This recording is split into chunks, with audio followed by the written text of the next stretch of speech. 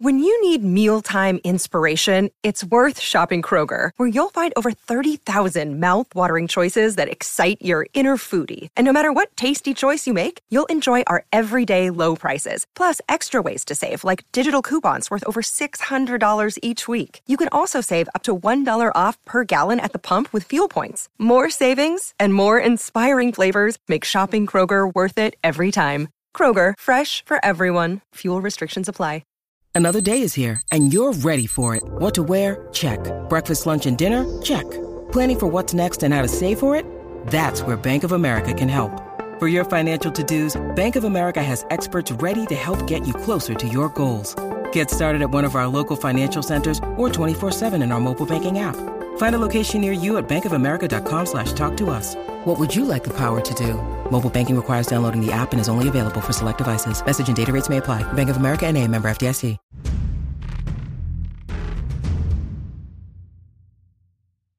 Welcome back to episode 4 of the PensCast. This is Lucas Wester here with you, at Lucas Wester on Instagram and Twitter. The podcast's handles are at Pens_cast, both Instagram and Twitter. And we have a lot to talk about here on this Monday afternoon, April 10th, 2023. We are at game 80 played. So we're through 80. We have 2 remaining for both the Penguins and their competitors in the wild card, the Florida Panthers and the New York Islanders. Only problem, they're down a point. Penguins sit at 90 points in 80 games played. Meanwhile, the Florida Panthers and the New York Islanders sit at 91. And we have quite the little run here to go through in the final few days of the regular season. And Penguin fans are hopelessly optimistic that they're going to be able to pull through here at the end of the regular season and hopefully sneak into the playoff spot and into a position where they can possibly compete. It's going to be difficult, especially if they get wildcard 2, as we've talked about numerous times against the Boston Bruins. But there are a plethora of scenarios that can go down here in just the final few days of the regular season. The Penguins could possibly end up playing Boston. They could end up playing Carolina. They could end up playing New Jersey.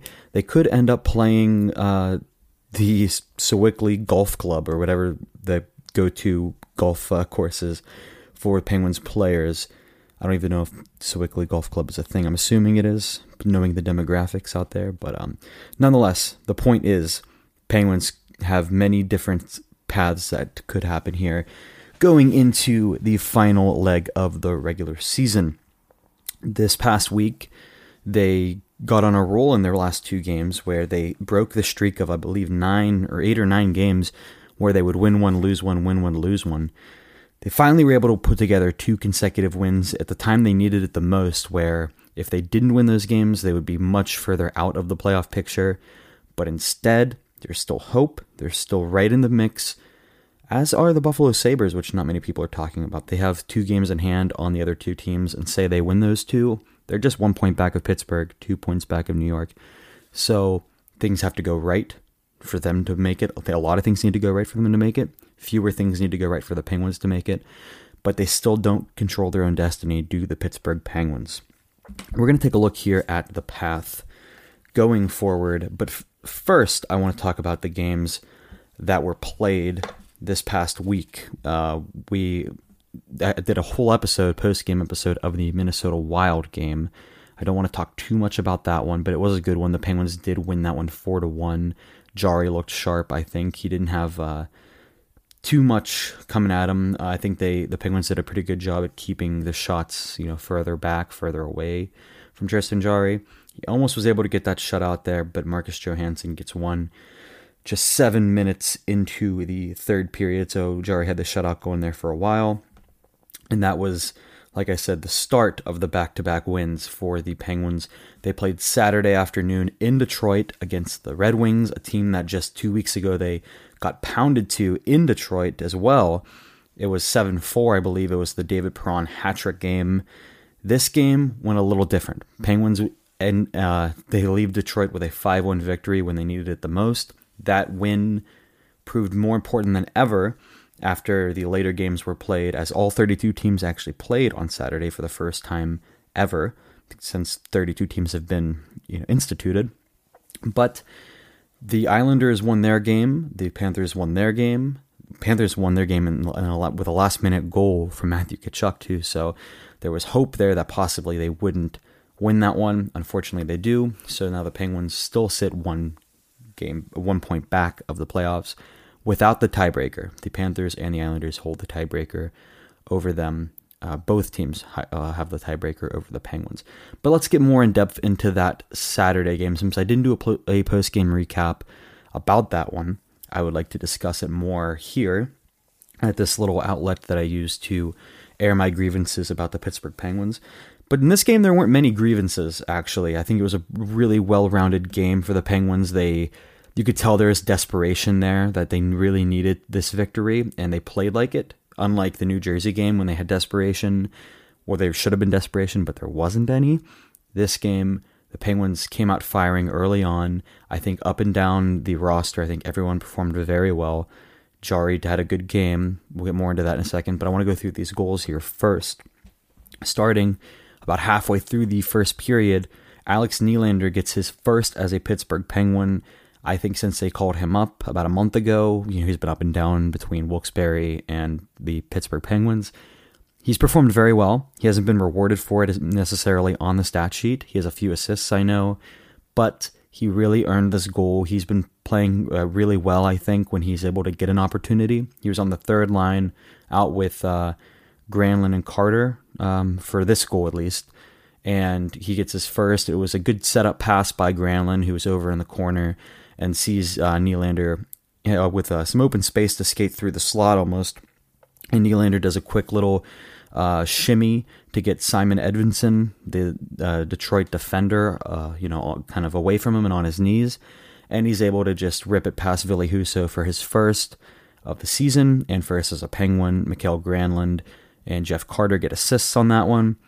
And then at the end of the first period, right as time was expiring, just 3 seconds left, I forget what Detroit defender it was, but one of them that gave it over had a giveaway in the Penguins' offensive zone. Jake Gensel kind of stick tapped him, or kind of just poked it away into an area where Sidney Crosby was sitting and waiting. Took the puck and almost in one motion backhanded it over Ville Husso's glove. And we've talked about this in previous episodes. It's the most violent, most accurate, most calculated backhand in hockey, and he's not going to miss those. He gets his 32nd of the season. It was unassisted, and the Penguins go into the second period with a 2-0 lead. More Crosby to come in the second period, just under halfway through the second. Crosby sets up Danton Heinen for a goal. Crosby was streaking in. Another great backhand shot by Crosby.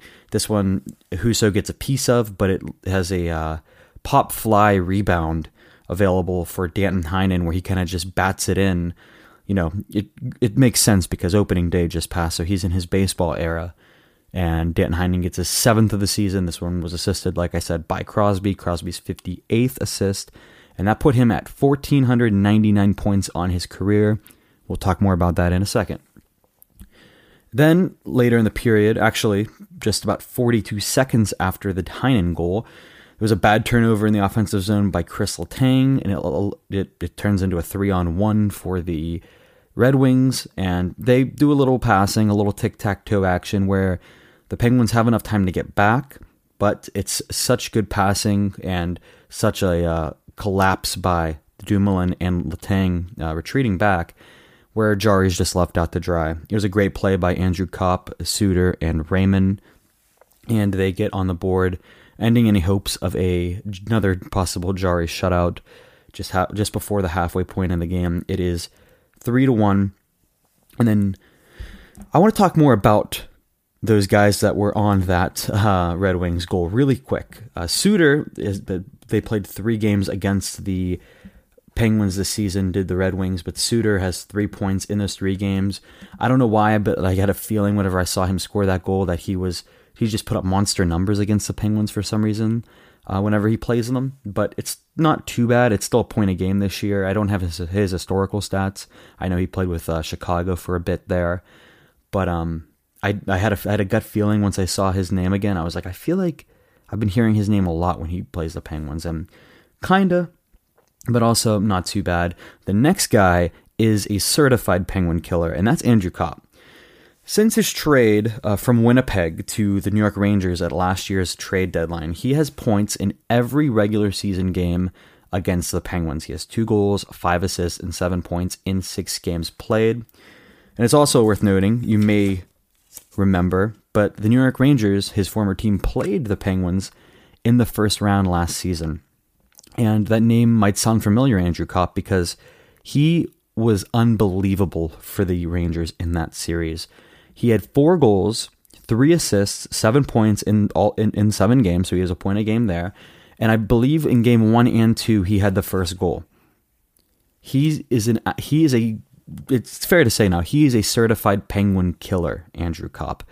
And I remember watching that series and didn't know a ton about him going into it because he's been a Winnipeg Jet for all of his career up until he got traded to the Rangers. And I knew a little bit about his game. I knew he was kind of like a second or third line center, but I didn't see as much offensive prowess in his game from Winnipeg because I don't watch a ton of Winnipeg games until he came to the Eastern Conference.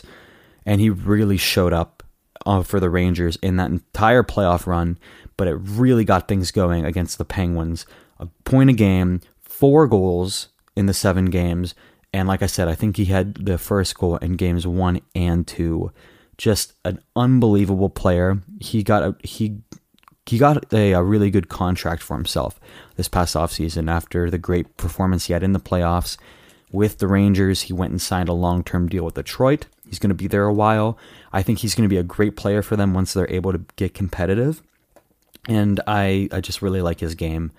And I really hope that years down the line, the Penguins don't have to play Detroit in too many more important games, too many playoff series or anything, because that's a guy that has the Penguins number. I know the Penguins almost beat the Rangers. Yeah. It wasn't, if it wasn't for goaltending, the Penguins would have won that series in 5. Yeah, okay, I'm on board with that. But Andrew Copp's really, really good.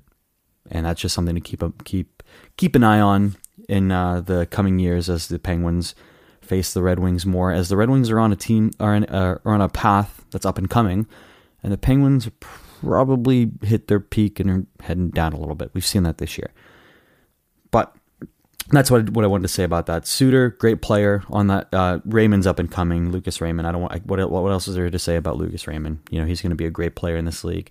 But I think Andrew Copp, low key, he got the primary assist on that. He was a big part of that tic-tac-toe play to get Suter that goal. But he's a great player, and he's going to be fantastic for them moving forward. A great veteran presence on a younger team. The next goal came at the 3:01 mark into the third period, and it was a power play goal by Sidney Crosby. It was his 33rd of the season. It was assisted by Chris Letang and Jake Gensel. Letang's 28th assist, Gensel's 37th assist. But when we're speaking about numbers with that goal, we would be remiss if we didn't mention that was Sidney Crosby's 1,500th point in his NHL career. Only the 15th player to reach that mark in NHL history.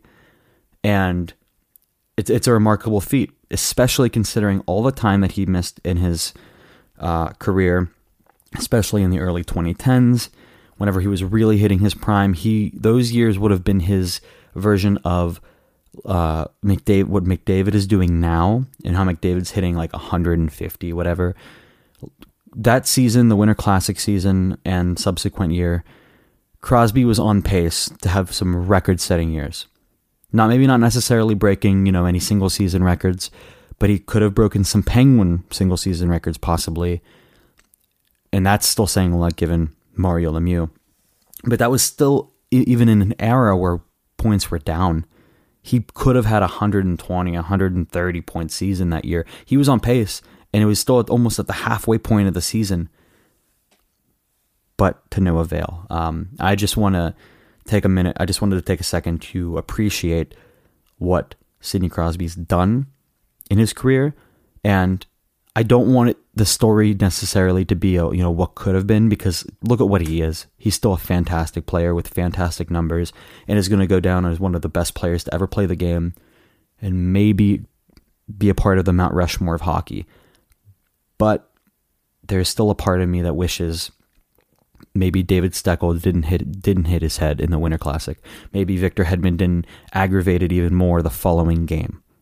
Maybe Brooks Orpik doesn't take that slap shot that breaks Crosby's jaw. That's just my point, is that there's so many freak incidents that happened that he could probably be at 1,700 right now. No joke. But 1,500 is still an incredible feat for the captain, and just a round of applause to him, because that's an incredible accomplishment for your captain, number 87, Sidney Crosby. But more importantly, as we're going down the home stretch here and we need to win these games, that gave the Penguins a 4-1 lead. That gave them a good cushion going into the last, final minutes of the third period.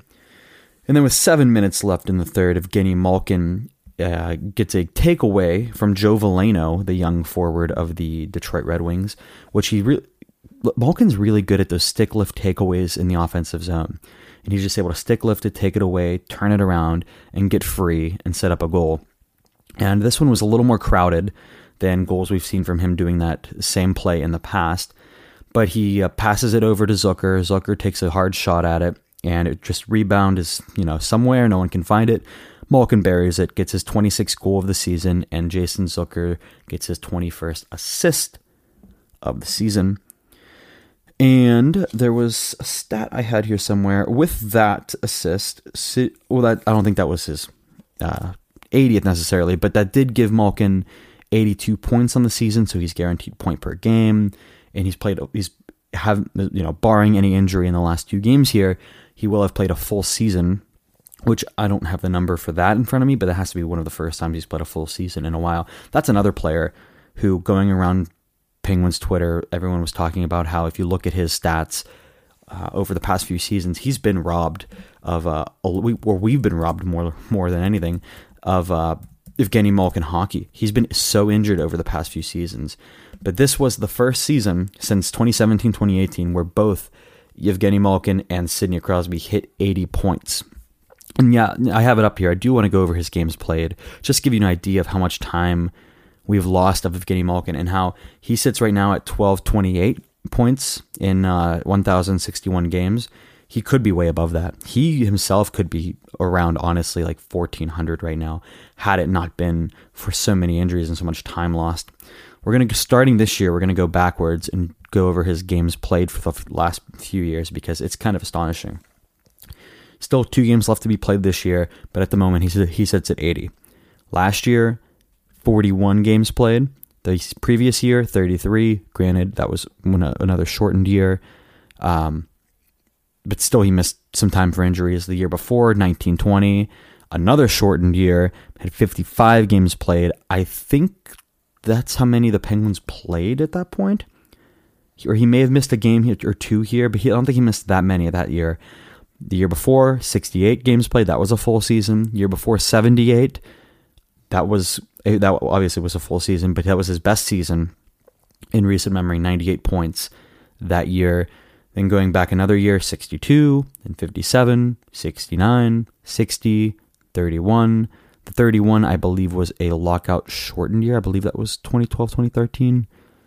So he still missed some time, but he didn't get his entire quote-unquote full season, of which I believe it was around 40 games all teams played that year. But if you're getting an idea, he misses 20 to 30 games even during full seasons. So that adds up to at least another season or 2 of production you could have got from him, especially during his prime. You could add another 100, 150 minimum points there. That's another guy that we've just been robbed of seeing fully healthy for so much time, but we're still spoiled. I don't want to sound ungrateful here.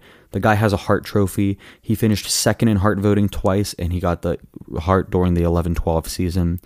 And he didn't even play a full season that year either. He missed 7 games and still ended with 50 goals, 59 assists, 109 points. Evgeny Malkin's ridiculous. He's a great player. And this year, I think, shut a lot of people up because he had a few bad seasons, not off seasons. He had a few bad seasons in years past. Still was hovering around point per game, but he was able to stay healthy this year, play out nearly a full season, depending on what happens here. I don't want to jinx the guy, but he's been great this year. And a lot of people this offseason were like, we shouldn't resign him, yada, yada, yada. He's still, at his salary cap hit, a great value at a second-line center. Fantastic value. Of course, there's 3 more years after this, and he's getting older. He's going to be 37 next season. Maybe in a few years, that deal doesn't look as good. But right now, there's no reason to complain about Evgeny Malkin's contract or play for this season, and I'd even say next season. When he hits 38, 39, maybe it'll be a problem. But at that point, the Penguins probably won't be very good. So we'll see about that. I was just a side tangent. A lot of Evgeny Malkin appreciation here. Now, I want to take a look at something that happened today that was announced on the Penguins social media. Is the Penguins Team Awards were announced, including the Bill Masterton Trophy nomination. Every team gets a nominee, and then one winner is chosen at the NHL Awards. And no surprise, the Bill Masterton nominee for the Penguins is Chris Letang. And for those of you who don't know, the prompt of the award is basically, person who's has gone through the most adversity and has, still performed at a high level. And Chris Letang is the epitome of that. He had his second stroke of his career, or his life, depending on how you look at it, this season. Came back about a month later. He lost his father, came back and played, and he's been performing at a pretty good level. And he's played like nearly a half hour over the last month as half of the defensive core has been injured. He stepped up and played huge minutes for the Penguins and has helped keep them in the playoff chase. If it wasn't for him, I don't think the Penguins would be in a playoff chase. Say he got injured and missed as much time as Jan Ruda has this past season. I'm just saying, Penguins probably are in a much different position. They're probably in the Bedard sweepstakes, not a point out of the playoff spot, a playoff spot with 2 games remaining. Just saying. I just want to put that out there. The other team awards, Pierre-Olivier Joseph gets Rookie of the Year. Pretty easy choice. I'm not even sure who all qualifies on this team as a rookie. I don't think Ryan Poehling is a rookie anymore. Drew O'Connor might be. I don't know exactly what the qualifications are for a Rookie of the Year. But either way, POJ stepped up. I haven't loved his play, but he has, performed minutes at least for the Penguins whenever they've been down, 3 NHL defensemen. Like I said with Letang, he stepped up in a big role. He's still a raw talent, I think, but I still like him a lot, and I think he has room to grow. So congratulations to him on that. None other than number 87, Sidney Crosby, gets team MVP. And then the Players Player Award, which I believe is more of a character award than anything. It's like a heart and soul type of award, to my understanding. That was a 3-way tie. Sidney Crosby, Chris Letang, and Jason Zucker tie, and they win that award collectively. And obviously Crosby makes sense, Letang makes sense. Zucker, I think that one makes sense, but I don't know how many people would agree with it. Zucker is the heart and soul of the room, and I think I talked about this whenever the JT Miller trade rumor got more unraveled recently, where Zucker was going to be moved away. Zucker was the only guy who was performing at that time in a stretch where the Penguins were doing terrible, could not finish, could not score any goals, and the Penguins wanted to give him up plus 2 first-rounders to get JT Miller in the room, who is a noted bad locker room guy. This team, this roster, loves Jason Zucker, and I don't know what he's going to command in the offseason. His contract is up. He's a UFA. He's coming off of I don't know how many years it was, but a $5.5 million average annual salary. Maybe it's around there, because for a while people thought he was getting overpaid. He wasn't performing well. He was injury prone, yada, yada. But now this year he showed up. Maybe he gets an identical contract. Maybe he gets a raise. I don't know. Jake Gensel's getting $6 million. Can you really ask for more than Jake Gensel? I don't know. Nonetheless, I think the Penguins, given just this award, it shows you how much he means to the other players in that room. I think the Penguins need to do whatever they can to bring him back. And I know I've talked about Jari extensively on this one. He's also a pending UFA. You have to prioritize Jason Zucker over Tristan Jari, in my opinion. I think Jason Zucker is that important to this team. Besides the point, I want to look over some playoff scenarios. I know I teased that earlier, and I'd like to take a look here. It's simple. I know the numbers were really complicated going back a little bit, but it's a lot more simple now. Things are pretty clear of what needs to happen. Penguins cannot tie the Florida Panthers or the New York Islanders in points. They need to be better than one of them or both. If they can be better than both, then they get the first wild card. But they just need those teams to lose, or one of them to lose, and the Penguins need to win out. Luckily for the Penguins, they have the easiest schedule remaining. They play the Chicago Blackhawks, who are in the Connor Bedard sweepstakes, on Tuesday at home, their final home game. Fan Appreciation Night. It's going to be a fun one down at the arena. Then on Thursday, their final regular season game of the season is at Columbus. Columbus is another team that's in the Bedard sweepstakes. Both of those teams, I think, are bottom three. Let me take a look here at the standings. Bottom two. They are the two worst teams in the NHL. They have identical points in games played. They've played 79 games, and they both have 56 points. Columbus is technically last through the tiebreaker, and then Chicago. So there's no excuse to lose either of those games. Granted, I think Columbus is going to play tough. I think they're going to make it difficult on the Penguins because as little as the Penguins fans think about Columbus, I think the Columbus thinks about Penguin fans a lot in the Penguins team. The Penguins are the Blue Jackets' biggest rival, whereas you look from the Penguins' perspective, they have at least 4 teams that I think they hate more than the Blue Jackets. But the Blue Jackets do not like the Penguins, and they would love to play spoiler. So you cannot sleep through that game. You can't sleep through either of those games. I think Chicago's roster sucks. I saw on the preview of the matchup on the NHL app, I think their top goal scorer this year is Taylor Radish, and their top assist guy is Seth Jones, and I think the most points on their team is like 30. Very bad team. And then I think Peter Mrazek is expected to be in goal for this game, and he's not been great either. So you can't sleep through either of those games, but you need to win those games, plain and simple. On the Florida side of things, they have 2 games remaining as well, obviously, and one of their games tonight is against the Toronto Maple Leafs. Unfortunately for Penguins fans, Toronto is clinched in their spot. They're not going up. They're not going down. They will finish second in the Atlantic no matter what. They will face the Tampa Bay Lightning no matter what. That series is already clinched mathematically. There's nothing that's going to change that. That is what it is. So there's a good chance Toronto plays some backups or plays like some bottom 6 guys up in the lineup more and kind of coast through this game. It's an away game. They don't need to impress their fans or anything. As much as I would love the Maple Leafs to beat the Panthers can win this game. They can definitely win this game, and I go in with pessimism because I think that Toronto is going to sleep through this game a little bit. They have nothing to play for, and they're going to coast, and the Panthers could win this game very easily. Then on Thursday, they play the Carolina Hurricanes, and that's where things get interesting. Because as we sit right now, the Hurricanes are first in the Metro. They have 79 games played, one more than the team in second place, the New Jersey Devils, and they have one more point than the New Jersey Devils. They have 109, the Devils have 108. If Carolina gets into a position where they can clinch the Metro beforehand, the number 1 seed in the Metro division, I could see them doing that. I could see them doing the same thing that Toronto's might do, is resting guys, play some AHLers, call up some guys, give them a rest. If you can, it's still difficult because of how tight these teams are to the salary cap.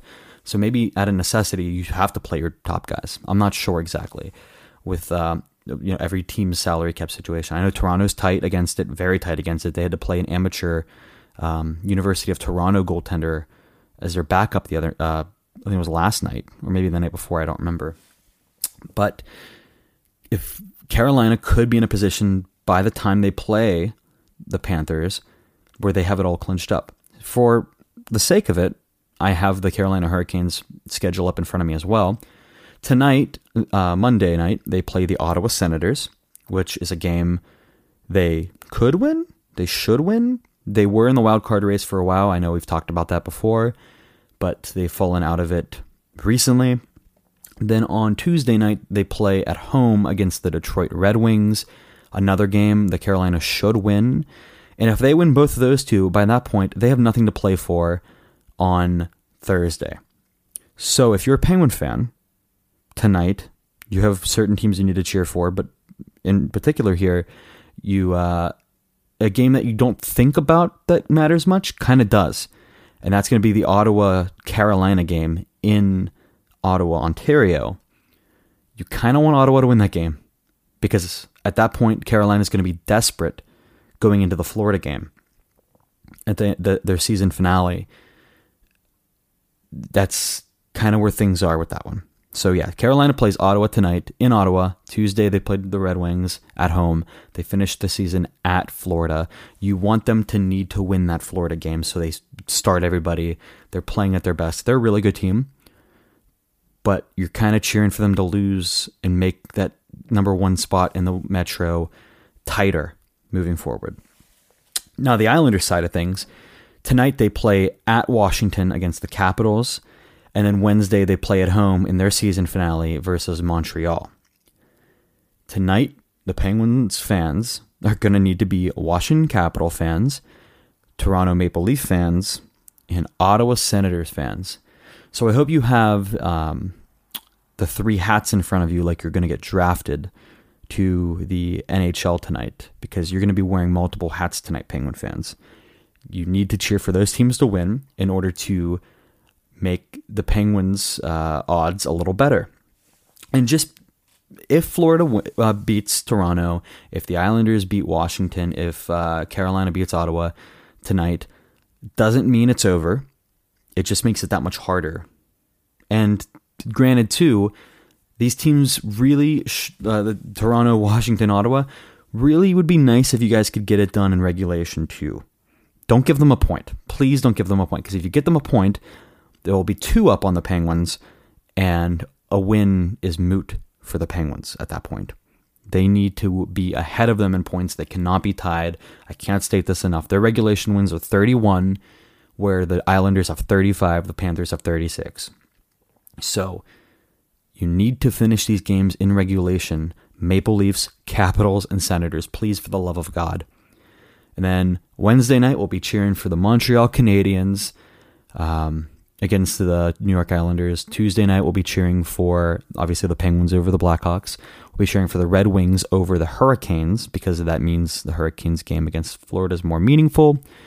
And Thursday, we will be cheering for the Hurricanes over the Panthers. That's going to be a huge game. Obviously, the Penguins over the Blue Jackets. And that's it. That's the season. The season rides on those games. So, in the words of the former marketing campaign for the Penguins, buckle up, baby, because it is going to be tight. It's going to be really tight moving to the end here. A couple other things I want to mention before I wrap things up here. We just passed the 32-minute mark, so I don't want to keep you too long because then it starts to get boring. But this was the first season that 2 players have passed the 60-goal mark, or hit the 60-goal mark, rather, because David Pastrnak is at 60 right now, since 1995-96. And in case you are wondering, that year, Lemieux and Yager, as teammates on the Penguins, scored. Of course, I have to make it about the Penguins. It's the PensCast, for God's sakes. But, yeah, that goes to show you how crazy that era of Penguins hockey was, is that they had 2 players get 60 goals in a season when no one else in the league did. It was just them. Think about playing against that. That had to be so annoying.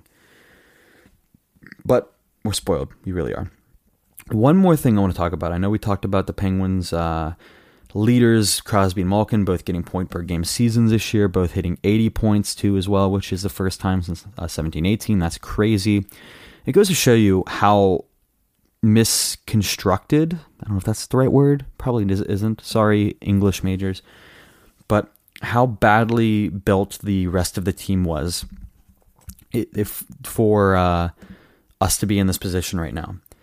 You have the two best players on the team, two of the best players in the world, performing at good to great levels, and you still are in this position. They have 6 players in their top 6 with 20 goals or more, and they're still in the hunt for a playoff spot. That's all I have to say about that. That's just a subtle subtweet to Ron Hextall. Sorry. One more thing I wanted to talk about before I go.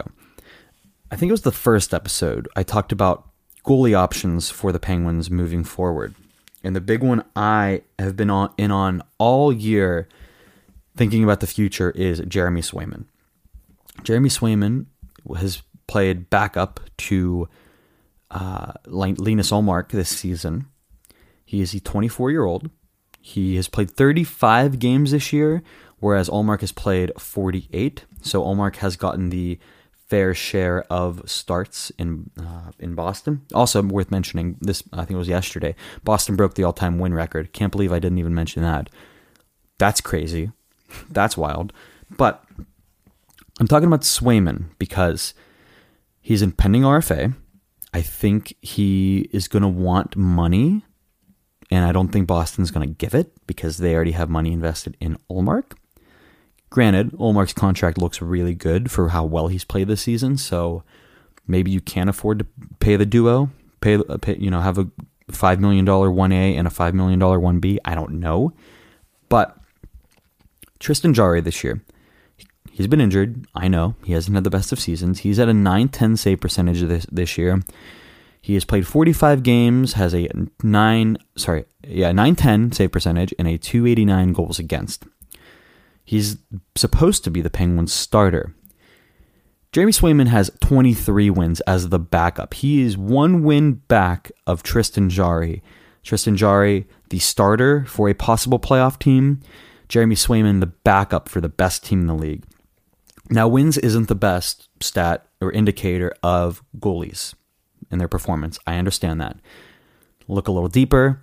He's a 222 goals against average. Again, he's been playing behind the Bruins, so yeah, the Bruins are good. Obviously, that's a team stat again.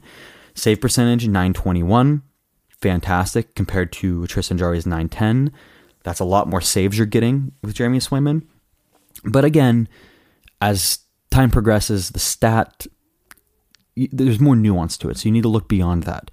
A stat I like, which has gotten a lot of steam, obviously, recently, as analytics has become a lot more accessible to the everyday person, is goals saved above expected. Now, there's many different tracks of this, but the one that's free and easy to use is MoneyPuck, moneypuck.com. Very good website, a lot of good information there.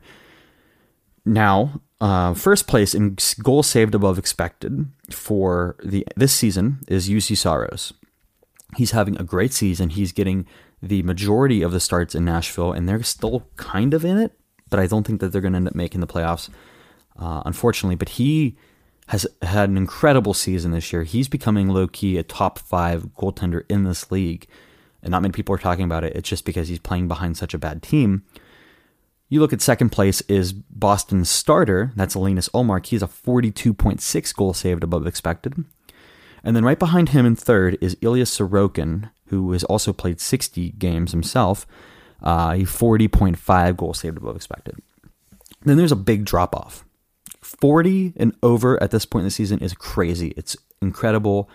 You've been winning games for your team single-handedly.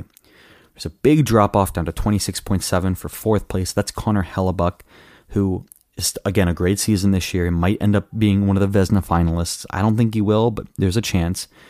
He's played 62 games, and then he has that 26.7 goal saved above expected. Below him is Igor Shesterkin. Below him is Andrei Vasilevsky. And then in seventh place, among all NHL goaltenders, is the other Bruins goaltender, Jeremy Swayman, with 24 goals saved above expected and 35 games played. In 35 games played, That's insanity. And then right below him is former Penguin draft pick. This one's going to hurt. Philip Gustafsson, in 37 games played, has 23.4 goals saved above expected. Now, I'm not going to do the, if he played more games at that pace, what would it be? Yada, yada. He'd be one of the top goalies in the NHL if he played a full season at that pace. I don't know if he'd be first, but he'd be close. He'd be top 2, top 3. He'd be in that 40 conversation had he played majority of the starts at that pace. To find a Penguin goalie on this list, you have to scroll a bit, and honestly, your fingers start to hurt. You see a lot of former Penguin goalies as you scroll. Like I said, Philip Gustafsson's there. You scroll down a little further, you see Fleury. Keep scrolling, keep scrolling, keep scrolling. 34th place, excuse me. Not Tristan Jarry. It's Casey DeSmith at 2.9 goals saved above expected. And then you look at the goalies above him. The goalies above him collectively, the top 3 goalies right above him have collectively played 6 games. At 33rd place is Dylan Ferguson, who shut out the Penguins got allowed 1 goal in that Penguin game. He's played 2 games for the Ottawa Senators. Above him, he has 3 goals saved above expected. 32nd place is Jet Greaves, who played 1 game for the Columbus Blue Jackets and has 3 goals saved above expected. Then above him is a name I've never seen in my life, Kevin Mandolis, on the Ottawa Senators, has 3 games played and has 3 goals saved above expected. So having a 2.9 goals saved above expected with 38 games played doesn't say much. It means you're average, you're a little above average, you're adequate as a goaltender. The goalies around him are the guys I just mentioned: Laurent Brossoit, Joseph Woll, Keith Kincaid, Aaron Dell, Mackenzie Blackwood. Devin Levi has a 2 goals saved above expected and has only played 4 games. Yikes. So I'm going to scroll a little more to see the next Penguin goalie. At 45th place, this has to be Tristan Jarry, right? No. Dustin Tokarski, in 4 games played, has a 1.2 goals saved above expected. So somewhere here has to be Tristan Jarry, right? Well, 47th place, there's Matt Murray, another former Penguin. Nice to see you. I'm going to keep going. I'm going to keep scrolling here. A couple E-Bugs have a higher goal saved above expected than Tristan Jarry. Matthew Berlin, who was the E-Bug for the Oilers earlier this season. Jet Anderson, also in a 58th place. Both of those guys have 0, but are still above Jarry. We're going to keep scrolling. Got to be here somewhere, right? 72nd place is Tristan Jarry with a negative 2.2 saved above expected in 45 games played. That rivals some other players who've played similar amounts of games. Jake Allen has played 42 games with Montreal and is a negative 1.9, so he's a little above Jarry. Keep going. Magnus Hellberg is around there, a negative 2.6 in 17 games played. David Riddick of Winnipeg Jets, negative 3 in 20 games played. Keep going a little bit. You see Charlie Lindgren, the backup for the Capitals. He's played 30 games. He's a negative 3.9. Right below him, Jacob Markstrom, who's having a terrible year, negative 4.5 goals saved above expected in 58 games. In summation, Jarry's not had a good year. And if you can trade something, anything, I don't know what the offer sheet would look like for Jeremy Swayman, but if you can do anything to acquire that guy, that's your goalie for the next decade. I don't know. I'm going to look up and see if I can find the offer sheet compensation for if they were to make that move, the Penguins. I don't know how possible it is, but I am going to be beating the Jeremy Swayman drum until my fist is blue. That's the goalie the Penguins need to go after this offseason. It's going to be hard. It's going to be expensive, and you're probably going to have to spend assets for it. But it's going to be so worth it. And I'm trying to see here what kind of cap space the Bruins are going to be dealing with, if they'll be able to afford it. They have a lot of forwards coming off their books. But David Pasternak's salary doubles. Zacha gets a 1.25 boost.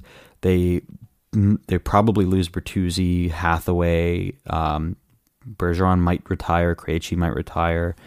On the defensive end, Orlov's probably gone, Clifton, I don't know. And then, they got to re-sign Swayman. You have Foligno coming off the books, but he's on LTIR anyway, so what does that matter? I think they're going to be in a bind, and I think the Penguins could take advantage of it. I'm going to look here, and NHL offer sheet compensation, offer sheet calculator. Let's take a peek. So let's say, okay, so what we were going for before was around the $5 million mark. $5 million, if that's the case, you require a first and a third. Penguins don't have their own third, so they can't do that. But the range for that compensation is $4.2 million to $6.3 million. Maybe you can get them at 4.1 and then do a low-key promise. Oh yeah, we'll get you back next contract. Do like a 1-year deal thing like they did with Kotkaniemi, and then re-sign him for a longer-term deal once that 1 year is over. The 2.1 to 4.2 compensation is just 1 second-round pick. Can you imagine? I don't know if that's going to be enough. I don't know if Swayman's going to want more than that. I've been predicting he's going to be around the $5 million range. But if you can convince him to do 4.2, just below that, but below the first and third compensation, if you can get Jeremy Swayman for a second-round pick, I know teams are so hesitant to do an offer sheet, but for the love of God, get creative, please. Please, Ron Hextall, the other bad Ron GM. Ron Francis is okay. That was a low blow. I apologize. But if there's some possible way you can get Jeremy Swayman for that second, you throw everything at the wall you can to make that happen. I don't think Hextall is going to be the one making that decision either way, but I will be beating this drum. I know the Penguin season isn't even done yet, but I'm making that plea for the love of God, make that move. Whoever's in charge, maybe it's Kyle Dubas, maybe it's Brian Burke. I hope not. I don't know. Nonetheless, please make that a thing, because the other UFA options aren't great. And the only other option I see is them giving Jari a 1-year deal, a prove-it deal at low money, or maybe around what he's making now, and saying, hey, you've been so injury-prone over the past few years, whatever, we'll give you one more shot at it. I don't think that's going to be the right move, because then you put yourself in the same situation possibly that you did this year and that you did last year in the playoffs, where you're left with Casey DeSmith running the show, or if he gets injured, Louis Domingue, or I guess now, Dustin Tokarski. I don't like that. That's not a fail-safe. I don't like that. Either way, I'm going to cut it here. I'm going to call it a day. We're 46 minutes in. Thank you for listening to episode 4 of PensCast. Once again, you can follow us on Twitter, Instagram, at Pens_cast. You can follow me on both of those platforms at Lucas Wester. We are found on all of the big podcast apps, whatever. Spotify, Apple Podcasts, iHeart, Amazon Music, Google Podcast too, I believe. I'm going to try to add some more, but it's tedious, the process to adding, so it's kind of difficult. Nonetheless, thank you for listening. Please share, please follow us everywhere, and I will catch you guys on the flippity flip.